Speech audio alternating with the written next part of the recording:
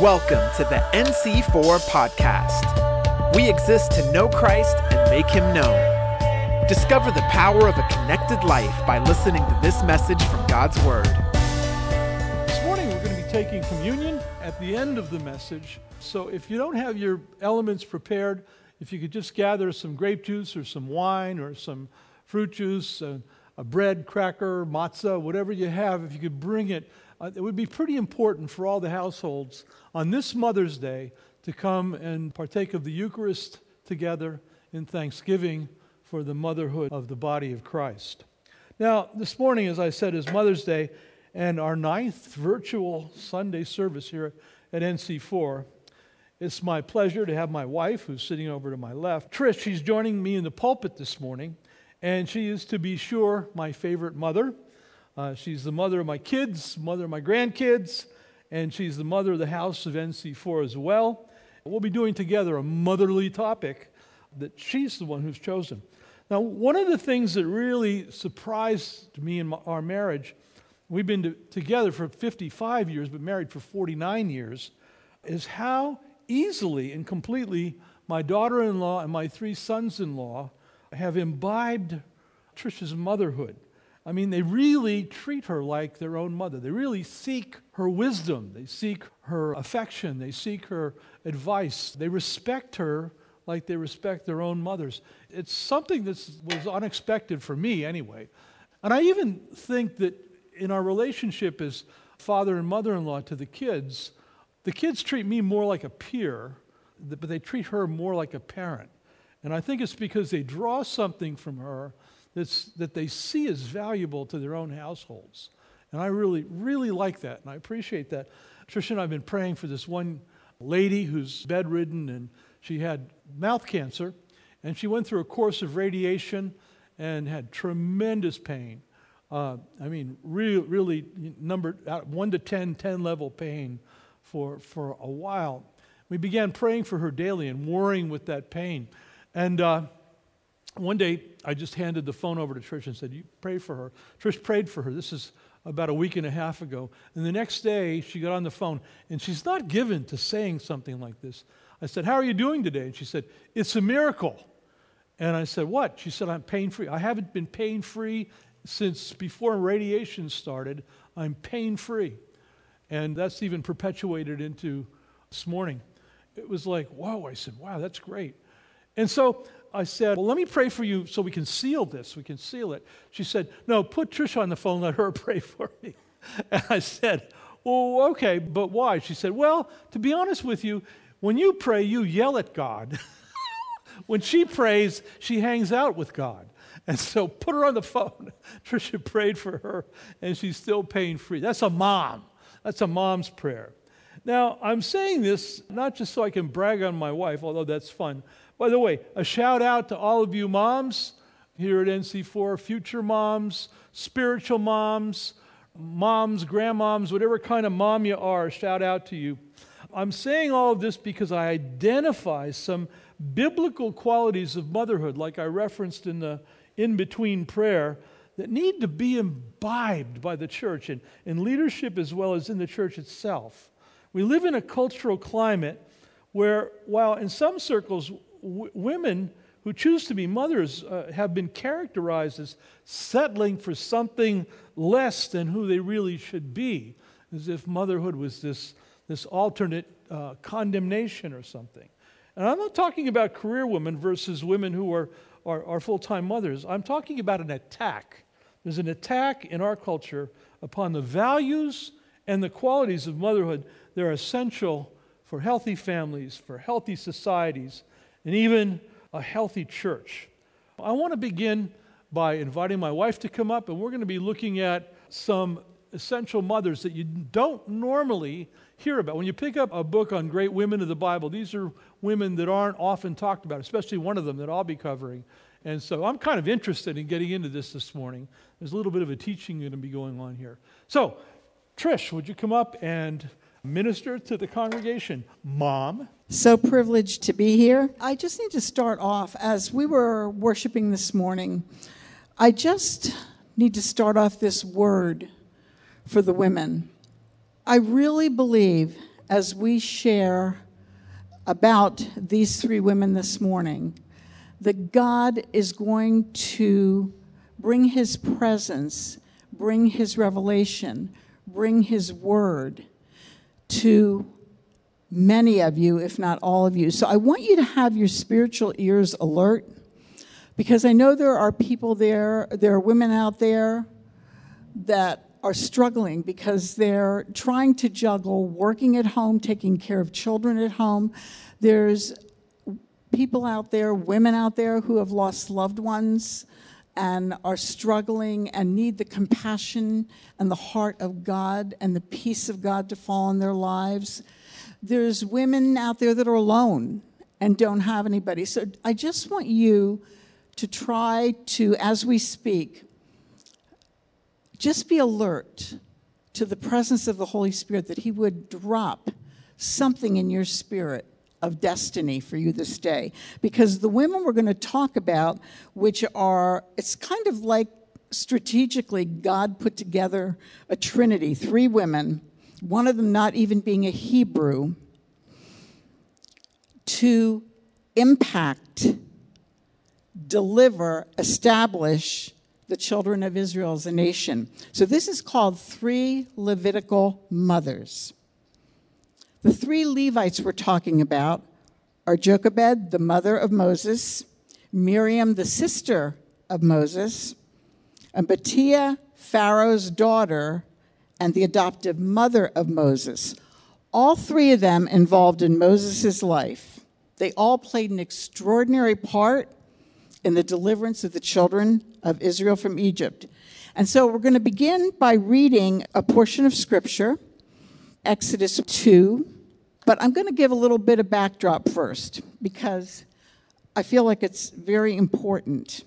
There arose a new Pharaoh as king of Egypt that was threatened by the Hebrews.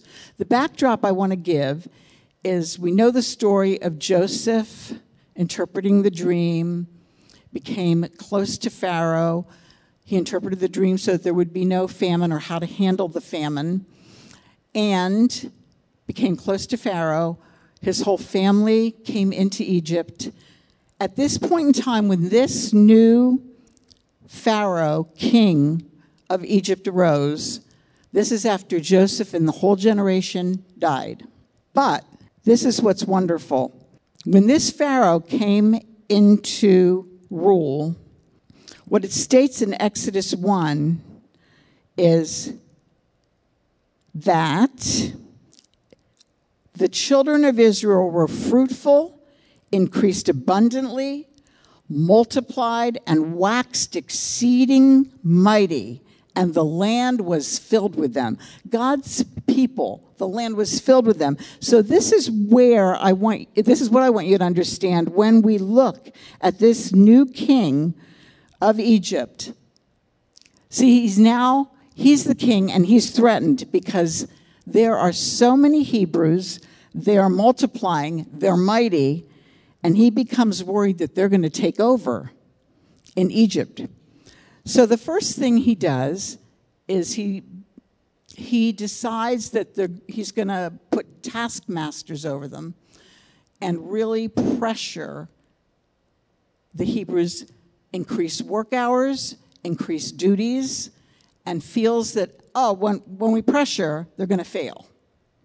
They're going to fail. This is going to start to kind of knock them out, so to speak. Well, the more pressure that gets on, the more they multiply and increase. Then the next path is, he tells the Hebrew midwives, listen, this is what I want you to do. Whenever a Hebrew baby boy is born, see, the girls were not a threat to the throne. Whenever a Hebrew baby boy is born, you Hebrew midwives, make sure that you kill that baby. Any boys.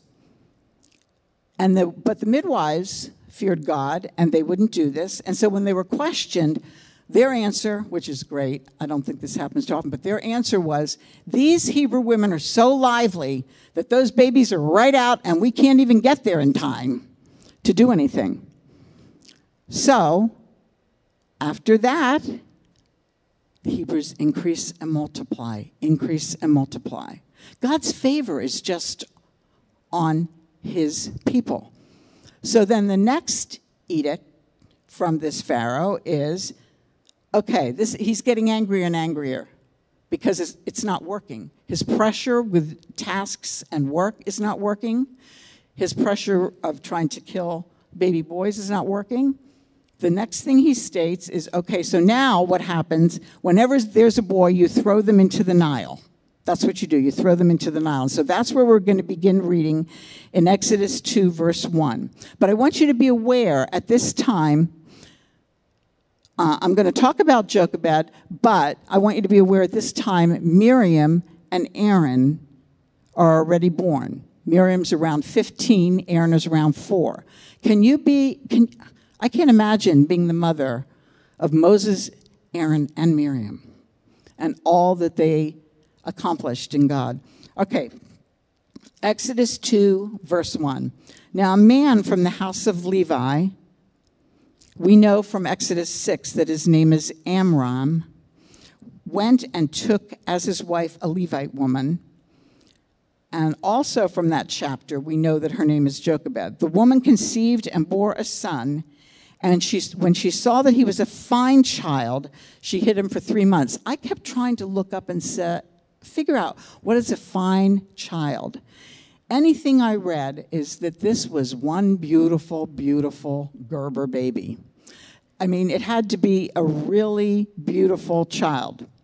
That's the only explanation I could get. Anyway, she hid this baby for 3 months. This tells us this baby would have already been circumcised because that is done on the 8th day.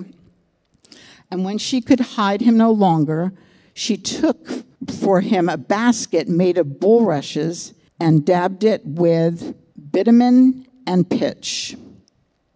She put the child in it and placed it among the reeds by the river. And his sister stood at a distance to know what would be done to him. This is Moses' sister, Miriam.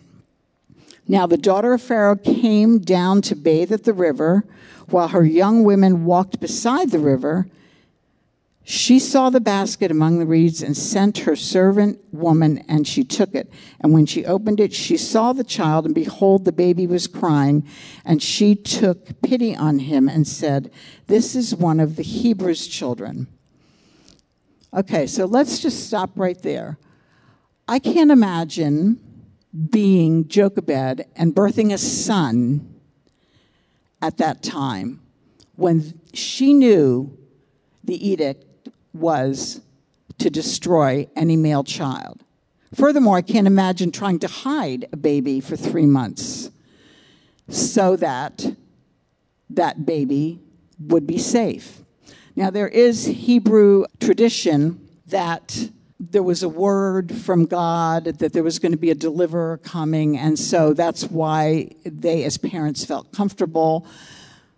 I don't know. Sometimes even when we get prophecy, I don't know if that's enough to keep you comfortable when you are in this situation. I even think now about mothers that are having to deliver at this time and the fear of going into the hospital. I know it's not the same thing, but this was a woman of courage. This was a woman of strength. This was a woman of ingenuity to put together this basket to put her child in to save her child. The very waters that were to kill her child are the waters that save Moses. Yeah.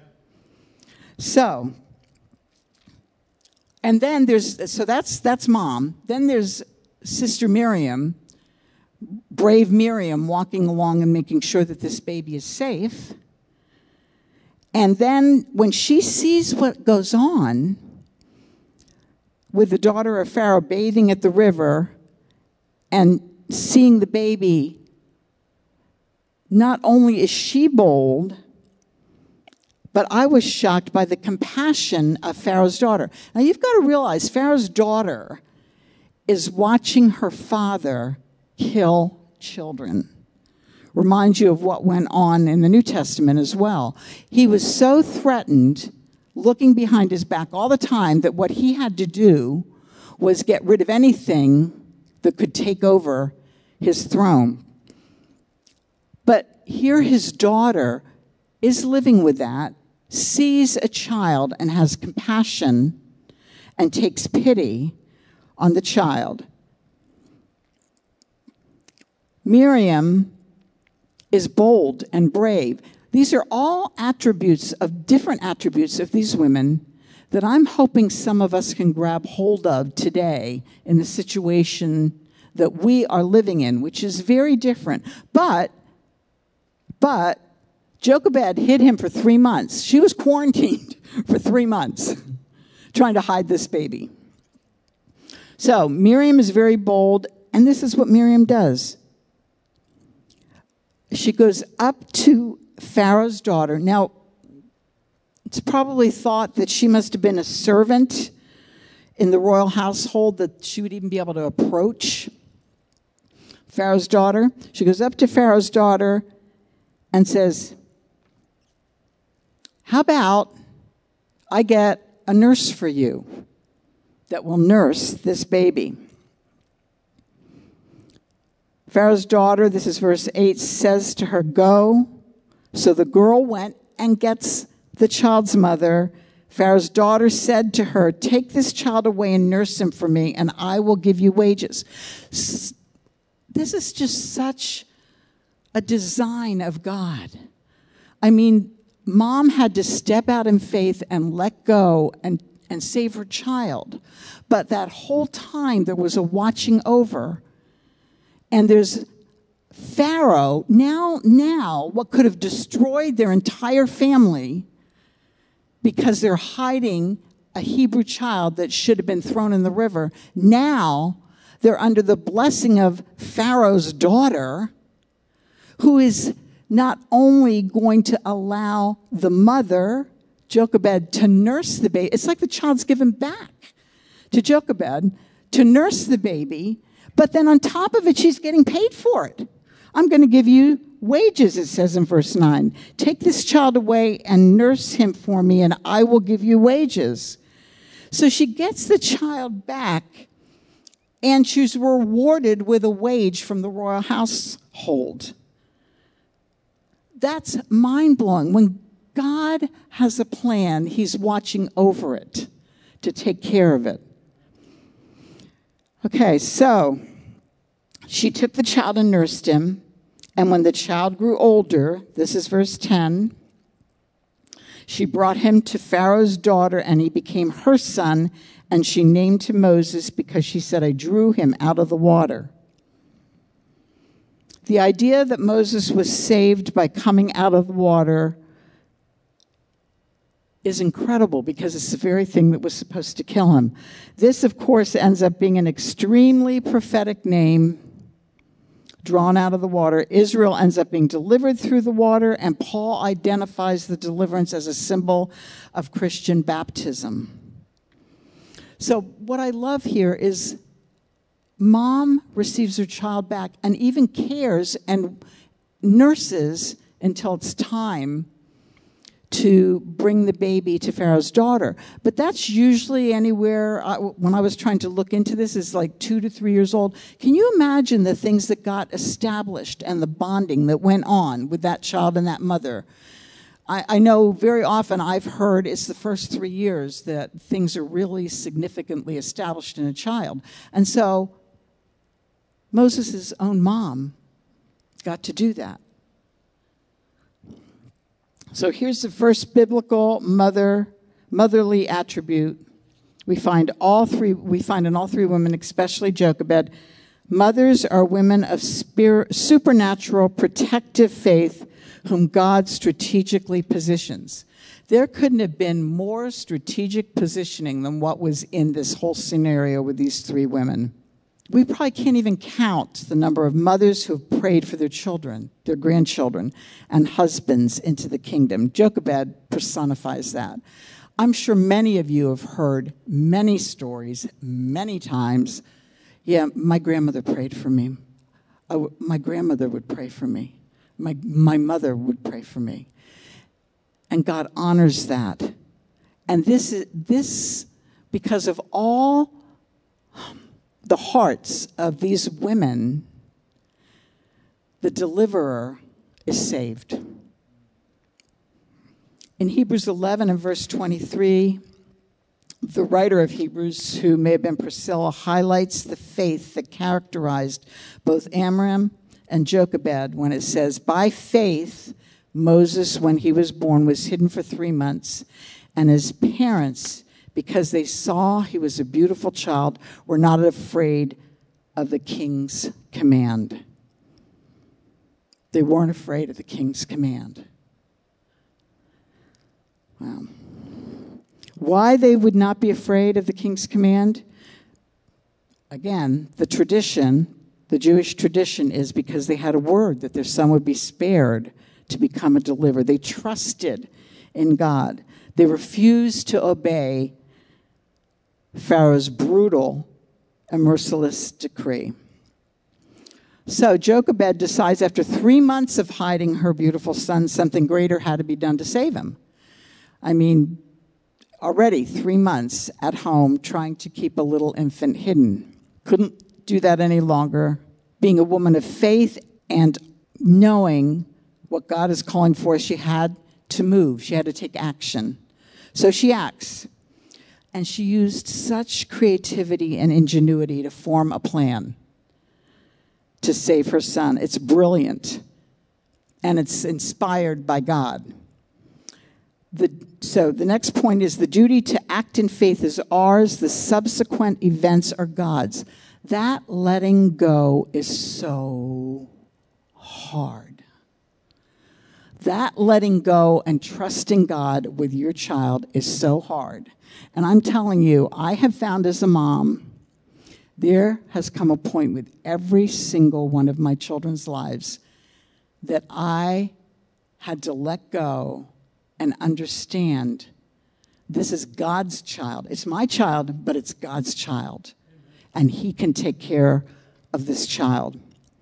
Jochebed knew the design of God was greater than what you see. That's what we need to understand. Even with what we're going through now, when we're in our homes and we're quarantined, there is a design of God that is greater than what we see. When she could hide the baby no longer, she got a basket for him and coated it with tar and pitch. She designed, I love this, she designed a waterproof mini ark. That's what she designed. The Hebrew word for basket is tabah, meaning ark. She designed an ark of safety. And where have we seen that in Scripture? There's 3 arks in Scripture. There's Noah's ark, and we know what God did with Noah's ark. There's Jochebed's ark, and then there's the Ark of the Covenant. All of them built by priestly people carrying the presence of God to save his people. So Moses being carried in an ark to save God's people. And like I said, Noah we know well about, and the presence of God, carrying the presence of God in the Ark of the Covenant. So that's why I thought her plan was so incredible. So I want to encourage moms this morning, whether you are a spiritual mother, a literal mother, a future mother, God has a supernatural protective mandate of faith that you can act upon. Your motherhood is biological and spiritual, especially in this crisis. That's why I'm asking that you listen. There is a design through this. There's a design for every person and every woman and every mother as you're struggling, trying to figure out what else can I do today with my children, or how am I going to handle being another day alone? There is a design from God that we are going to thrust forth and come out in greater because he is in it with you. God's releasing strategies for health of your households, as well as a household of faith, as well as for the household of faith. Watch God work. Look for it. Look for it. It's there. I can't tell you, our son just moved to Tennessee. And I can see miracle, miracle, miracle upon miracle. Okay, so He's going to move to Tennessee. Don't know if I can get it. And this is right before the pandemic. We'll try to get a job. Yep, get a job at the end of January, beginning of, okay, we get a job in January. Okay, now I'm going to go down. I don't know where we're going to live. How are we going to afford rent? We'd really like to buy a house. We've moved 7 times.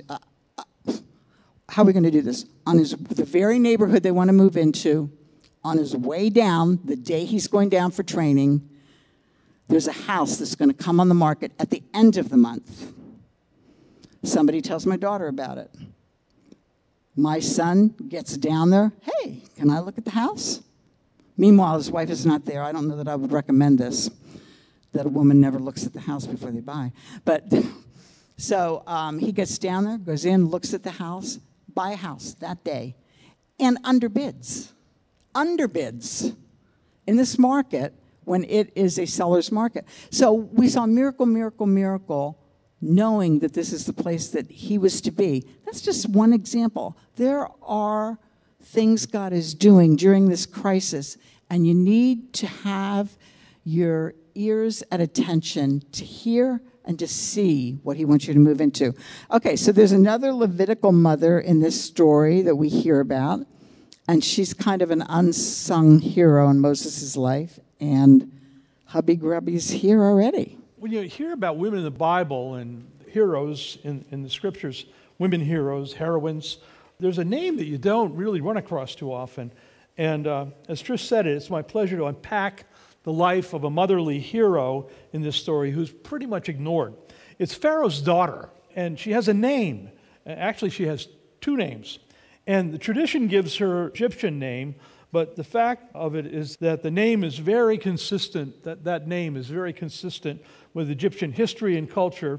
It has to do with her being a priestess of the serpent god, which Pharaoh's daughters were. That's what they were. And her name is consistent with that. But she has another name, and in fact, a Hebrew name, and it's like an astonishing name. Are any of you old enough to remember the movie The 10 Commandments? Like was done in 1956, Cecil B. DeMille, just probably Bill Holmes and I. Now, no, some of the other people here. Well, it's shown every Easter, and it's so cheesy, but you can forgive it because it's like 1956. Everything was cheesy. Yul Brynner was a Pharaoh, and Charlton Heston was Moses. And I have an autographed picture to me by Charlton Heston of him holding the 10 Commandments. And I can still hear, "Let my people go." All right. So anyway, in the movie, Pharaoh's daughter is addressed in the movie as Bethia. And she has a name. And I wonder, well, where did that come from, right? And then in H.B. Moore's The Moses Chronicles, those novels, her name is Bethia as well. And in the movie, Bethia is really sympathetic to her people, the Egyptian, but she realizes that her father, Pharaoh, is acting like a crazy man. So she leaves the luxury of the court, and she reunites with her adoptive son, Moses, and then she goes through Passover as a Levite in the household of Moses. And then she goes on to cross the Red Sea, and when the golden calf is going to be worshipped, she's one of the people in the movie who stands against idolatry and all those kinds of things. And I thought, where's all this coming from? So where does this stuff come from? So some of it comes from a rabbinic tradition and history. But in 1 Chronicles chapter 4, because we're interested in the scriptures here, in 1 Chronicles chapter 4 and verse 8, we actually find Bethia, Pharaoh's daughter. And it's that genealogy in 1 Chronicles 8. It's in the middle of the genealogy that has all these really nifty historic tidbits. It's that kind of a genealogy if you want to know why there are genealogies in Scripture. And it's the same genealogy that gives us the prayer of Jabez, which became an industry. So here's what it says in 1 Chronicles 4. Hang on to your hat. It says, "These are the sons of Bethia." And just in case we're not sure, the daughter of Pharaoh, whom Merid married, and she conceived and bore Miriam, Shammai, Ishbah, and the father of Eshtemoa. So biblically, here she is. And her name is Bethia. And she's a biological mom herself that gives us this amazing look into the backstory of Moses' salvation from the Nile. See? It's interesting. The ancient Jewish historian Josephus lists her Egyptian name as thermusis, which again roughly means a priestess of the serpent god. So, and this is again consistent with Egyptian culture. But what's amazing is this, is here in First Chronicles, her name has changed. And whereas her name was the daughter of the serpent god, her name now is the daughter of Yahweh, Batia. Bat means daughter, like a bat mitzvah. Bat means daughter, E is of, and then Yah is Yahweh. She's now the daughter of Yahweh. She's a Yahweh worshiper, married into the tribe of Judah, out of a Levite household. And so, what are we to make of this? I mean, what a story. And here's something of the mothering spirit that I believe was in Jochebed as well as Miriam, and even on the banks of the Nile all those years ago, by the Holy Spirit, a spirit of compassion and the ability to recognize in the exercise of their motherhood that their God is in fact God.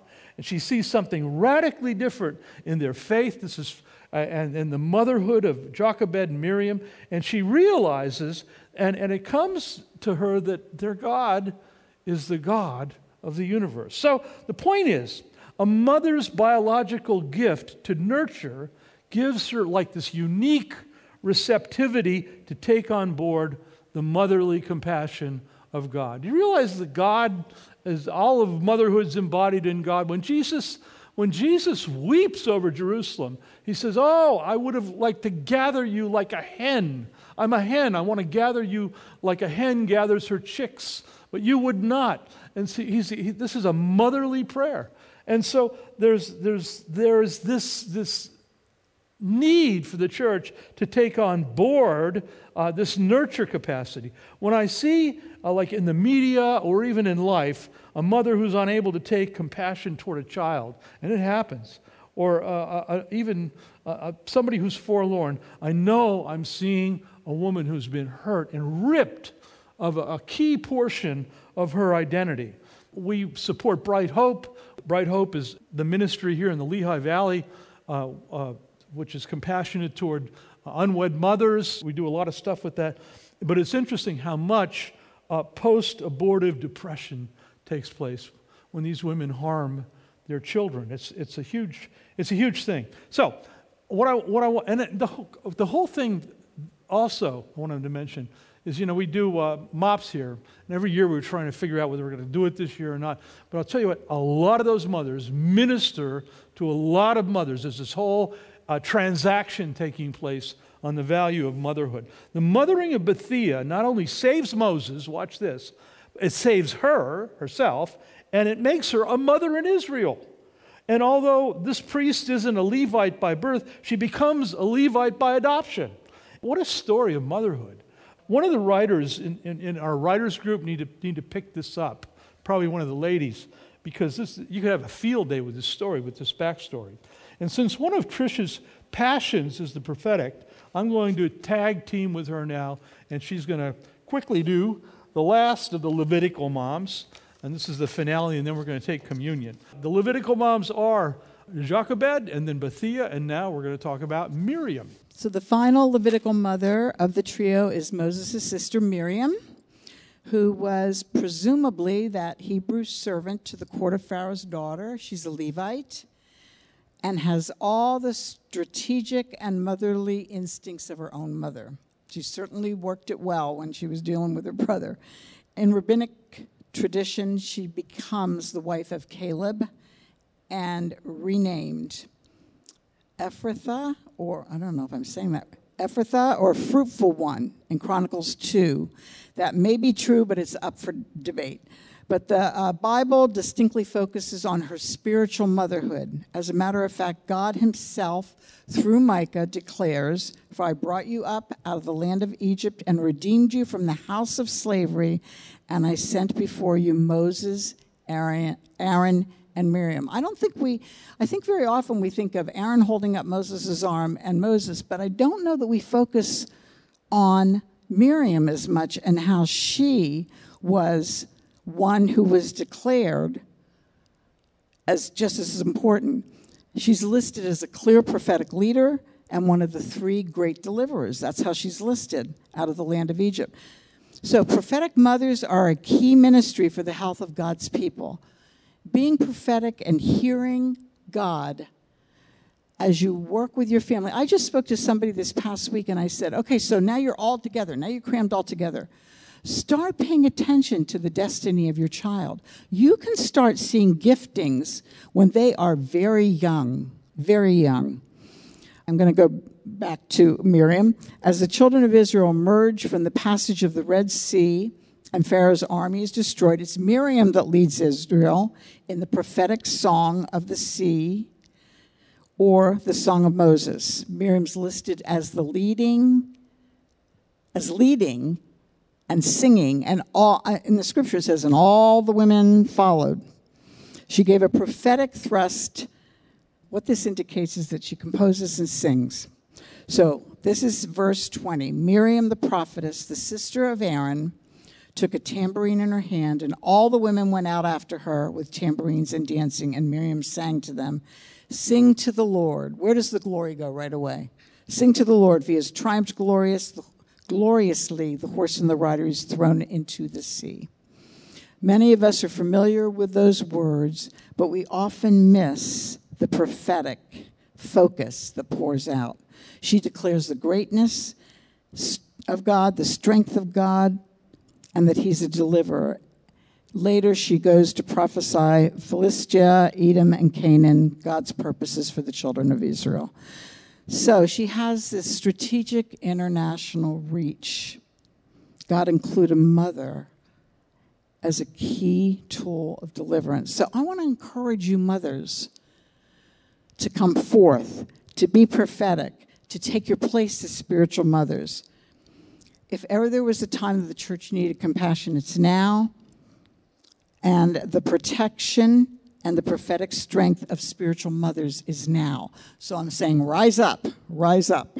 We're going to take communion now. I want to do it just a little bit differently. It's important, I think, that we do it this way. What I'd like to do is Tricia's going to consecrate the bread, and I'll consecrate the grape juice. So you can take your bread or cracker or grape juice or wine. And you guys have yours? Okay, all the musicians and everybody here has it. So what I'd like to do is we're going to do this as households. So rather than me do the consecration for the whole church virtually, what I'd like to have us do is I would like us to consecrate for our own household. So if you're there, I would like you to repeat the prayers of consecration after me, okay? So like I will say, on the night that he was betrayed, and you would say, on the night that he was betrayed, or if Tricia does that, on the night that he was betrayed. And then repeat after me, so we need to take a little bit of a space to do that. But I felt like it's important that each household is covered by the head of the household. Now, if you're a single mom, you're the head of that household. Cover your household. But before I do that, before we go there, I want to know, on this Mother's Day, is there anyone out there who's never sealed the notion that you belong to Jesus Christ? Because that's what we're about to honor in just a few moments. And maybe you've been watching and you've kind of been interested, but you're not sure. I want to say this Mother's Day this morning, some mother somewhere has been praying for you. This Mother's Day this morning, I believe you can bring that into fruition by praying a prayer that seals the notion that there seals the reality that Jesus Christ died for all of our sins, and by identifying with that death. See, here's what's interesting about Passover. In order for Passover to protect the children of Israel, they had to consume the lamb. And here's where we consume the lamb. We internalize what Jesus did on the cross for us, and we can do it this morning. And what I'd like you to do is just pray after me, this prayer. And so, if you would, just follow the prayer, pray it. Even those of you in your houses can pray it, and then we're going to go to Eucharist. So, Lord Jesus, I thank you that you died for me, that you took the justice that I deserved and put it upon yourself because you loved me so much. I want to accept that love this morning, Lord. I want to accept you into my heart I want to accept you into my life. I'm sorry for all I've done wrong. I ask that you forgive me, and I receive you by faith. In your own name, amen. Thank you for listening to the NC4 podcast. For more info, visit our website at nc4.org. We believe in the power of a connected life. If you prayed to give your life to Jesus today, we'd love to help you walk it out together. Just text the word Jesus to 610-816-6062.